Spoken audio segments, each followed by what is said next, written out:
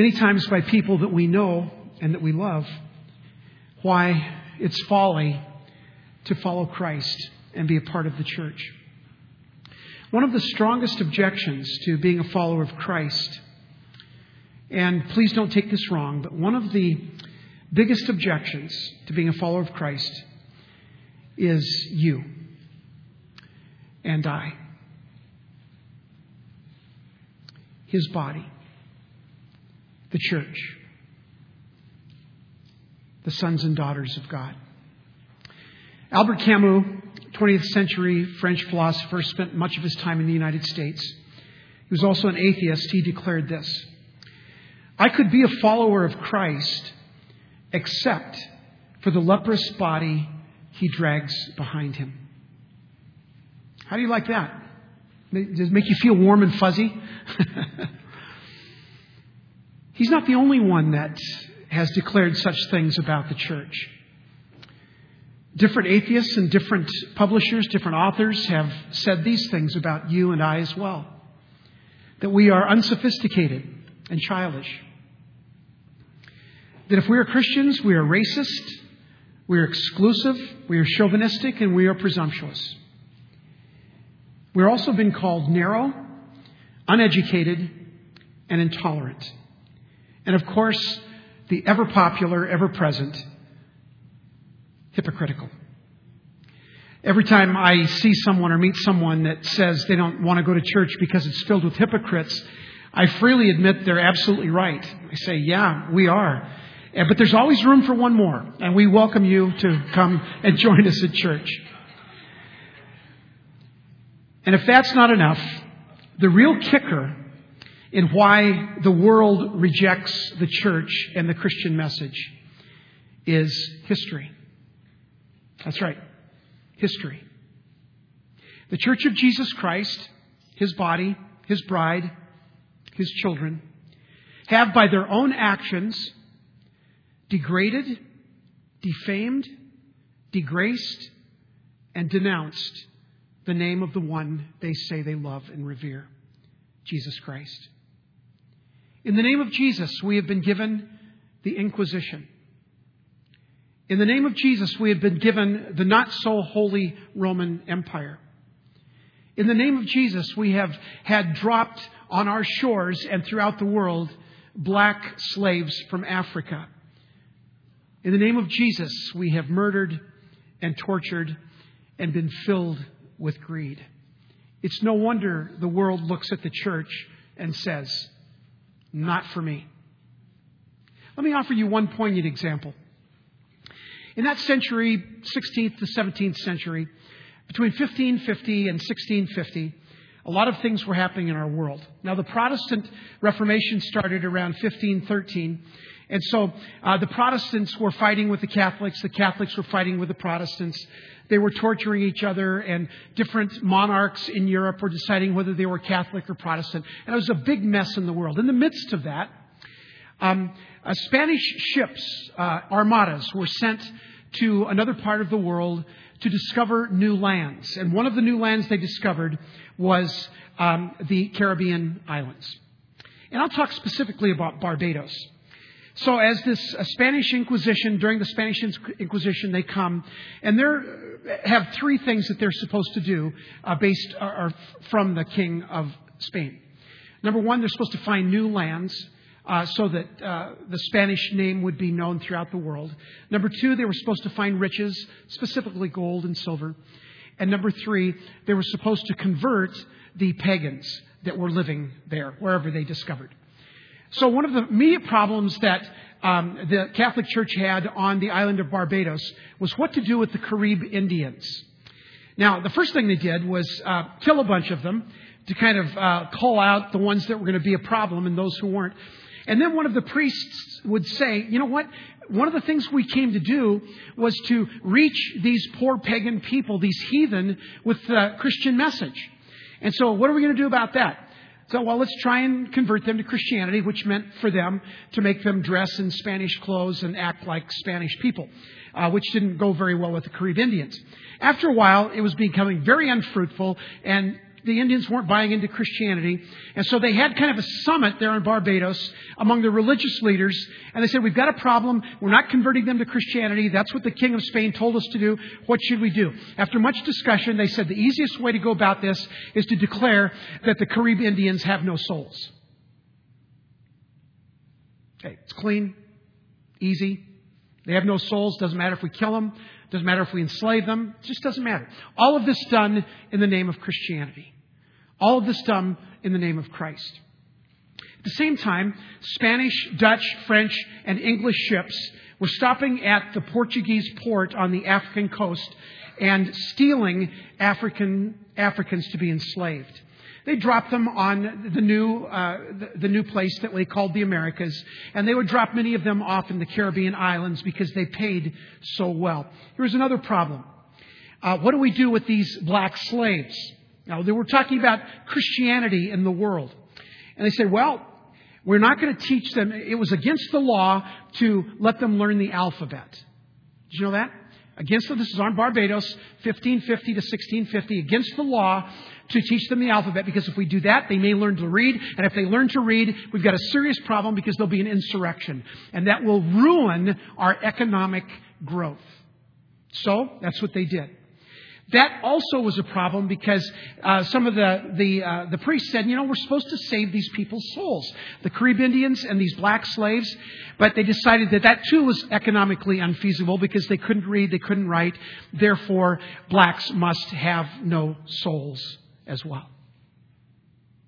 Now, friends, please hear this. This is in the name of Christianity. This is what the Inquisition was all about. The Catholics were killing the Protestants were killing the Catholics. They were all torturing each other and burning them. One time, Barbados was Catholic for 50 years, and they didn't find out for 50 years that the King of Spain had switched to being a Protestant, and now they should be Protestants. Back and forth, back and forth. No wonder the Church of England and the Spanish Catholicism was certainly the leprous body of Christ. Done in the name of Christ. But please hear this. Something done in the name of Christ never makes it Christian. Lest we become too critical of our European ancestors, our own history of embracing slavery because it was economically feasible. And the church preached that it was the right thing to do in Southern Protestantism, driving Native Americans into reservations, much like they would drive the Carib Indians to the center of Barbados, and they would shoot them for sport because, well, they have no souls. Burning infidels at the stake in the northwest part of the United States. In the 1930s and early 40s, many churches in the Northwest preached that Hitler was right about the Jews. The core of the Ku Klux Klan comes from Southern Protestantism, and the list goes on and on and on. The leprous body of Christ, indeed. Now that I've managed to offend some of you and depress all of you, can I say this? Welcome to Hope Covenant Church. We're glad that you've come to visit our church. All of this, I want you to understand, this is not my bias. This is history. This is what the church has done for hundreds of years. But we have to understand something. We have to ask the question, how can that be so wrong? How can the church have done it so wrong? How can we have gotten it so wrong all of these years, for hundreds of years, for thousands of years, 2,000 years? Well, part of it is, if you call yourself a Christian, that doesn't make you a Christian. In fact, you can sit in a church all day long and that doesn't save your soul. Any more than sitting in a garage makes you an automobile. It just doesn't work that way. The Bible says that it's not something you do so much. It's something about the transformation of your heart and your life. And when you do that, the values that you have are no longer the values of the world, but they're the values of Jesus Christ. Matthew 7:21 says, "Not everyone who says to me, 'Lord, Lord,' will enter the kingdom of heaven, but only he who does the will of my Father who is in heaven. You can say, I'm a Christian all day long. Praise the Lord all day long. You can say all the right things, and that doesn't make you saved. Only the transforming power of Jesus Christ in your heart is what can save you. So here's what happens. We have adopted the values of the world, and we've tried to Christianize them. That's exactly the opposite of what God wants us to do. Let me tell you a story about Mickey Cohen. Anybody ever heard of Mickey Cohen? L.A. gangster, 1940s. Even though his heritage was Jewish, he was one of the most powerful gangsters and crews in all of the United States, almost as powerful as some of the crews in Chicago. So Mickey Cohen has this operation in Los Angeles, and he had a lot of the police officers in his pockets in those days. But in the late 1940s, his main thing was gambling, illegal gambling, which in those days all gambling was illegal. Sometimes I wish we'd go back there. Gambling was illegal, and prostitution. And that's what he made all of his money in. And if somebody tried to stop him, well, then he would go to the next step of mayhem and murder. But that was Mickey Cohen. Now, Mickey loved to hang around with the Hollywood crowd. Some of the people he hung with was Frank Sinatra, Sammy Davis Jr., Peter Crawford, Humphrey Bogart. These are the people he always liked to have his picture taken and hang around these people. Well, he heard that a young man was coming to town, and he was gaining a lot of popularity. In fact, he was going to have a crusade, and his name was Billy Graham, 1949, Los Angeles. He had this crusade. Well, he heard about this young preacher. He was intrigued, and so he asked for a private audience. So Billy Graham met with Mickey Cohen and a bunch of his gangster friends and some other Hollywood types, and in a small room, and Billy preached a message. At the end of the message, Mickey Cohen felt something inside of him that was stirring, and so he raised his hand and he prayed the prayer of salvation that Billy Graham taught him. Afterwards, Billy Graham said, now you need to come to a crusade and confess your newfound faith in Christ. And Mickey Cohen was happy to do that because he always wanted his picture taken with famous people, popular people, and Billy Graham was that. Shortly after that, when there was absolutely no change in Mickey Cohen's life, when there was absolutely no transformation in his life, here's what Mickey Cohen told Billy Graham, and I quote, "You never told me I had to give up my career." Interesting choice of words. There are Christian movie stars, Christian athletes, Christian businessmen. So what's wrong? What's the matter with being a Christian gangster? And Mickey Cohen said, if this is what it takes for me to change my whole career and change the way I do my life, you can count me out. So Mickey Cohen was kind of comical, really, and outrageous in his statement. But isn't he really echoing millions of professing Christians who, while never admitting it, through their lives pose the same question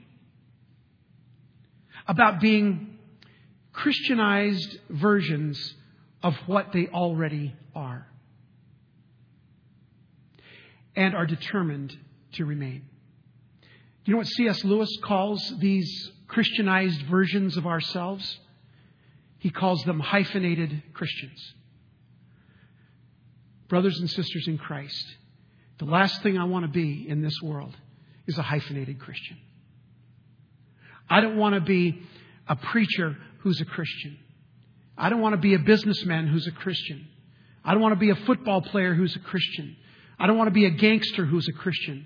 I want to be my whole identity. I want to be Christ in me, in all I do, in all I say, in all I think. And yes, coincidentally, I also do some preaching, and I also do some this, and I do some of that. But I am a Christian. I'm not a hyphenated anything. I'm a child of the King, and I am fully engaged in everything His life is engaged in. And that's the problem we see in the history of Christianity. Christianized versions of themselves. Christianized versions of explorers. Christianized versions of priests. Christianized versions of kings All of these, they remain, keep their identity, but nothing has changed inside. God has called us to repentance. Repentance means to walk one way and turn around completely, a 180, and walk the opposite direction. It doesn't mean, well, I'm a Christian, but I still want to do my own thing, and I still want to be my own guy, and all of that. It's not. It's turning around and walking the opposite direction. No hyphenated Christians. Here's the problem with the history of Christianity. Christians have adopted the vision and the personality of the world and then tried to function in it. And the vision of the world is always the same. It's never changed. It's always power, money, and self-promotion. It's never changed, and it never will. The world, everything we see in the world around us is about power, money, and self-promotion. Jesus comes along and says, everything that you believe is wrong. Turn it upside down. But instead, the church has tried so hard to be a Christian version of power, money, and self-promotion. And Jesus said in Revelation, if you're not hot or cold, if you're trying to be lukewarm, if you're trying to have one foot in the world and one foot in the kingdom, He says, I'm going to spit you out of my mouth. I will not tolerate that kind of namby-pamby weakness of trying to live in both worlds. You're either in or you're out. So here's the history of Christianity. Money, power, and self-promotion with the name Christian applied to it. It doesn't work. I don't want to be a Christian who seeks power. I don't want to be a Christian who craves money. I don't want to be a Christian who pursues self-promotion. Those are hyphenated Christians. So, Pastor, if we're not to live for power and money and self-promotion, that's what we're taught all the time in this world. That's what we teach our children.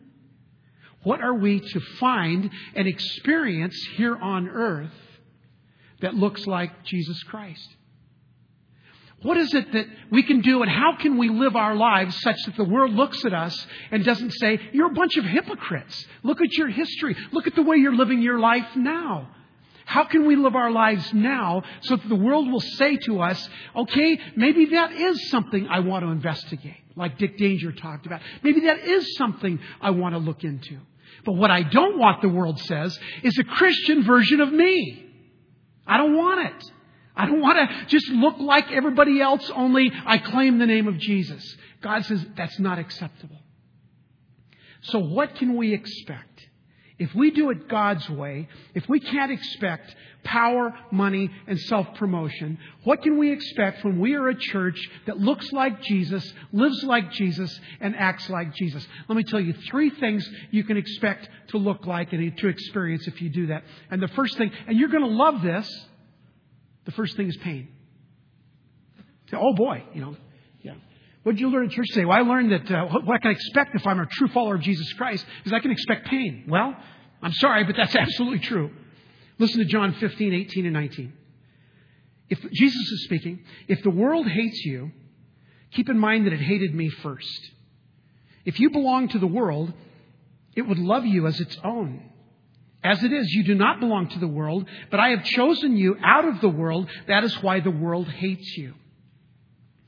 That is why that when a preacher in 1825 stands up in a Southern Baptist church in Mississippi and says that slavery is wrong according to the Bible, that's why he didn't have anybody in his church. That's why nobody went to his church. He wasn't a preacher anymore. Nobody wanted to hear it. Nobody wanted to hear that. The painful news is that God has called us to a different standard. Not money, power, and self-promotion, but pain and hatred is what we can expect. When I first went to my church in Denver, it was a small, struggling covenant church. And one of the things that God has gifted me with in my ministry is to be able to go to a small church and help it grow. And so that's what they wanted me to do. And I was willing to do that. And so after a few weeks of preaching, Don, who was one of the elders of the church, and he made sure everybody knew that he was also one of the big givers in the church. In a small church, those things happen, by the way. Thankfully, it doesn't happen at our church. But Don came up to me and he said, you know what, Duane, you need to back off. I said, what do you mean?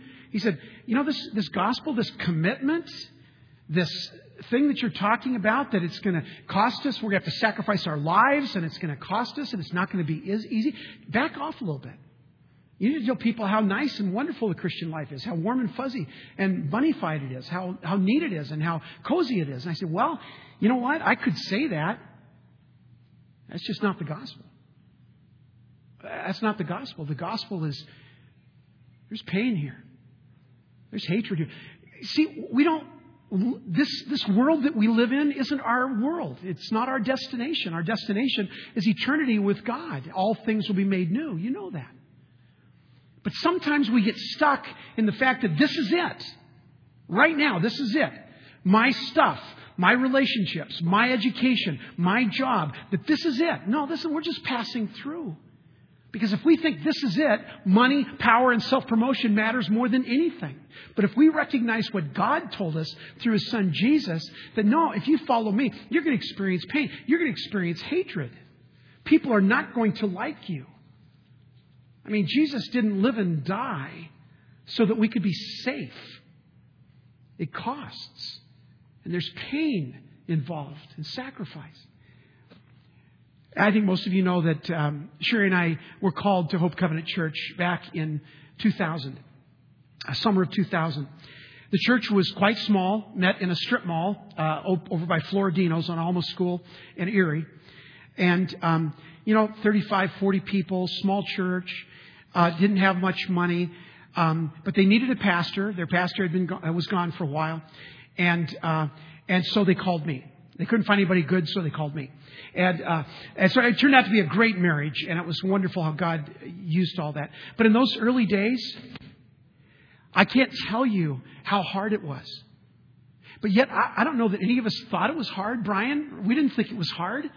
But it cost us, every one of us. We're just digging deep in our pockets. We were just finding a way to have more money, more time. Everybody did 20 ministries. Everybody was doing the best they could. It was hard.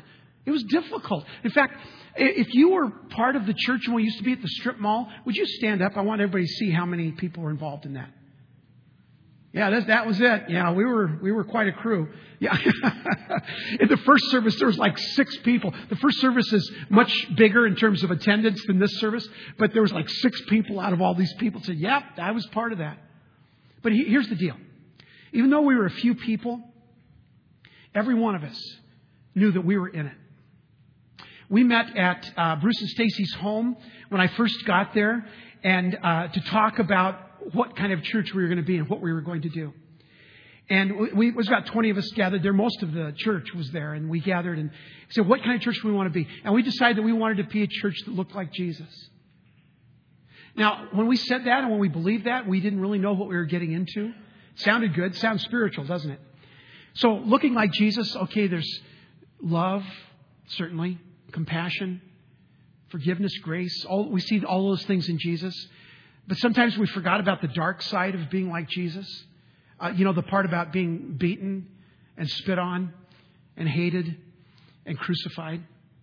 And if you're signing up for Jesus, you're signing up for all of Him and all of what He... And in this world that is flowing one way and Christians are flowing the other way, it's going to be hard and it's going to be painful. There's going to be opposition. It's going to cost. I mean, you're going to have to dig deep in your pocket to make this work. It's just going to be cost. It's going to cost. We knew that there would be a lot of pain involved. But there's something else. When you look at the Gospels that you realize that Jesus calls us to as the church. The second thing He calls us to is risk. Does that make you feel good? I mean, even though pain and risk are not good things, I'd still rather have that than be what the church has been in our history. Right? Well, you know the story in Matthew 14, and you can read the story. It's in your bulletin, but I'll just tell you the story. Peter and the disciples were out on the Sea of Galilee. There was a tremendous storm that came up. It buffeted their boat, and they're about ready to sink. And as they were struggling, wondering how are we going to survive and all of that, while the boat was kind of going like this, Jesus came walking by. And literally it says that Jesus was walking by as if He was going to pass them. It wasn't like he was walking towards them. He was walking by. So Jesus comes cruising by, which is interesting in itself. And the disciples said, wow, look at that. And Peter said, I think that's Jesus. And Jesus said to Peter, Peter, come on over here. Get out of the boat, gird your loins. Come on over here. Let's go. And so Peter did that. Peter didn't think usually. He just acted. He was very impetuous. But he believed in Jesus and he loved Jesus. So yeah, I'm going to do it. So he girded his loins, jumped out of the boat, and he started walking towards Jesus. And then the Bible says that Peter saw the storm. How do you see a storm? Well, you see the waves, and he looks back and sees the boats all disheveled, and the men are back there, and it's scary and everything. And as soon as Peter takes his eyes off of Jesus, he begins to sink, right? So that's the story, and we know the story, and we say, well, Peter, you didn't have very much faith, and Peter, you failed, you fell in the water, you didn't really make it. But I don't see it that way. I don't see Peter as a failure. I see 11 men who just refused to take a risk. They just refused. How many times have we seen this? We see it in church, right? We see it all through our lives. People look back and watching other. I'd never do that. That's ridiculous. I mean, look at Peter. I mean, we've known the guy's kind of, one taco short of a combo plate. Come on, this isn't so. Look at him. He's out there making a fool of himself, falling. 11 men stood back with that kind of an attitude. They just weren't. They were so risk adverse. They wouldn't do anything. Everything in the New Testament is about taking a risk, and the risk is always tied to the possible return, isn't it? Like, for instance, if your house is on fire and, the only thing left in the house, forgive me, Karen Worcester, everything is in the house except the cat. You know what? I'm not going back. Amen. Yeah. But if it's a child, right? The risk is tied to the possible return. And return helps determine the risk. And here's what we decided as a church when we first, back in 2000, when we started this idea of what does it look like to be a church like Jesus, it's this. We said, we'll risk anything. We'll do anything short of sin to reach one more person for Christ. We'll do anything. I know people think that we're dumb and that we're not very this and we're not very that, but we'll do anything. I'll tell you what anything looks like. It was that small group of people digging deep in their pockets and giving money they couldn't give to anything else and saying, I'll risk it. Because for me, the return is the opportunity, the chance, the possibility that one more person would come to Christ. In 2007, we anointed and blessed 40 people in our church, 40 people that we loved. And we do love still. And we blessed them and said, go and plant a church with Kent and Blanca Bertrand called The Bridge now, ministering in Gilbert.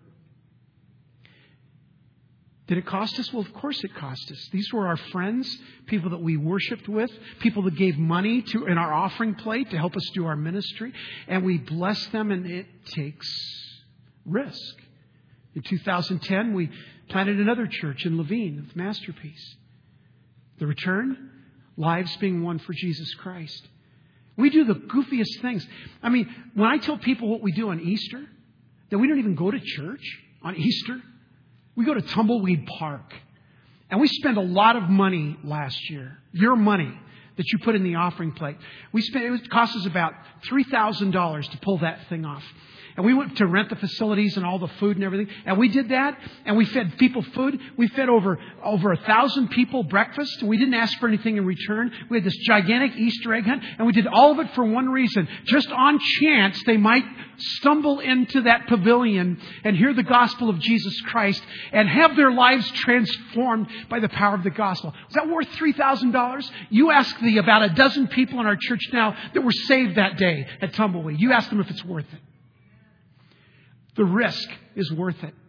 We decide that we'll do anything. And we've done a lot of crazy things, and we've failed a lot of times. I was talking to some pastor friends a while ago, and they were saying, we were talking about different things we did and everything. And one of them said, you know what? It seems like everything you guys do at Hope works. I said, are you kidding? About 2/3 of the things we do fail. And fail spectacularly.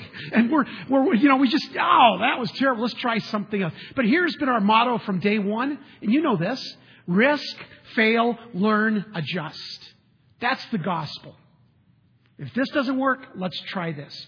Risk, fail, learn, adjust. Can you say that with me? Risk, fail, learn, adjust. Why?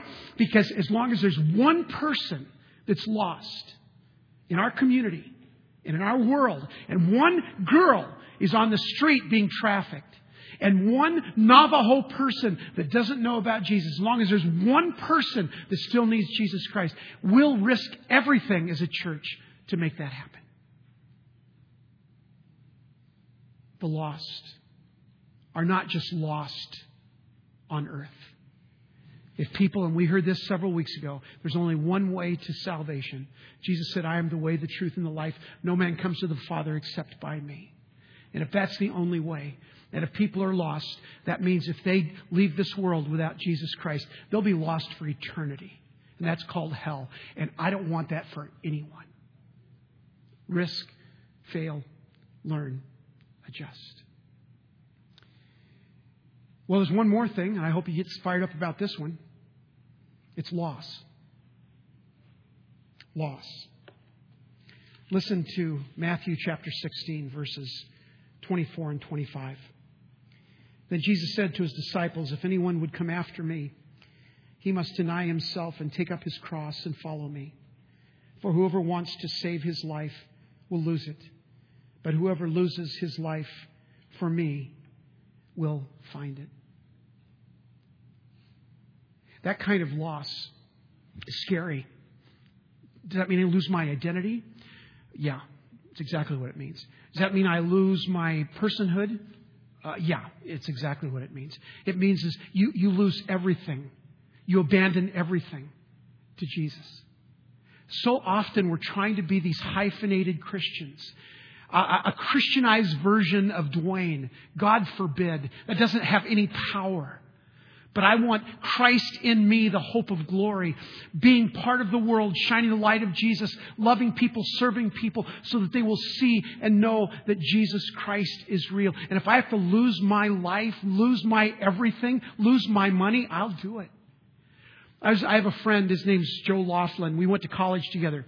And we were on the same track in engineering and everything. And our senior year, a headhunter came after both of us and wanted us for this really good job. And at the time, I was really struggling with ministry and whether I was going to go in ministry or not. So I didn't go that direction, but Joe did. Well, you should see, he's still in San Diego. You should see where he lives and how he lives. Opulence, beautiful. He's got all the toys, all the cars, all the stuff. He's happy. Everything's all great. And one time when I saw him several years ago, he said, Duane, don't you ever regret that you don't have all this stuff? Just for a nanosecond, I kind of did. Because I'm a human and I'm flawed.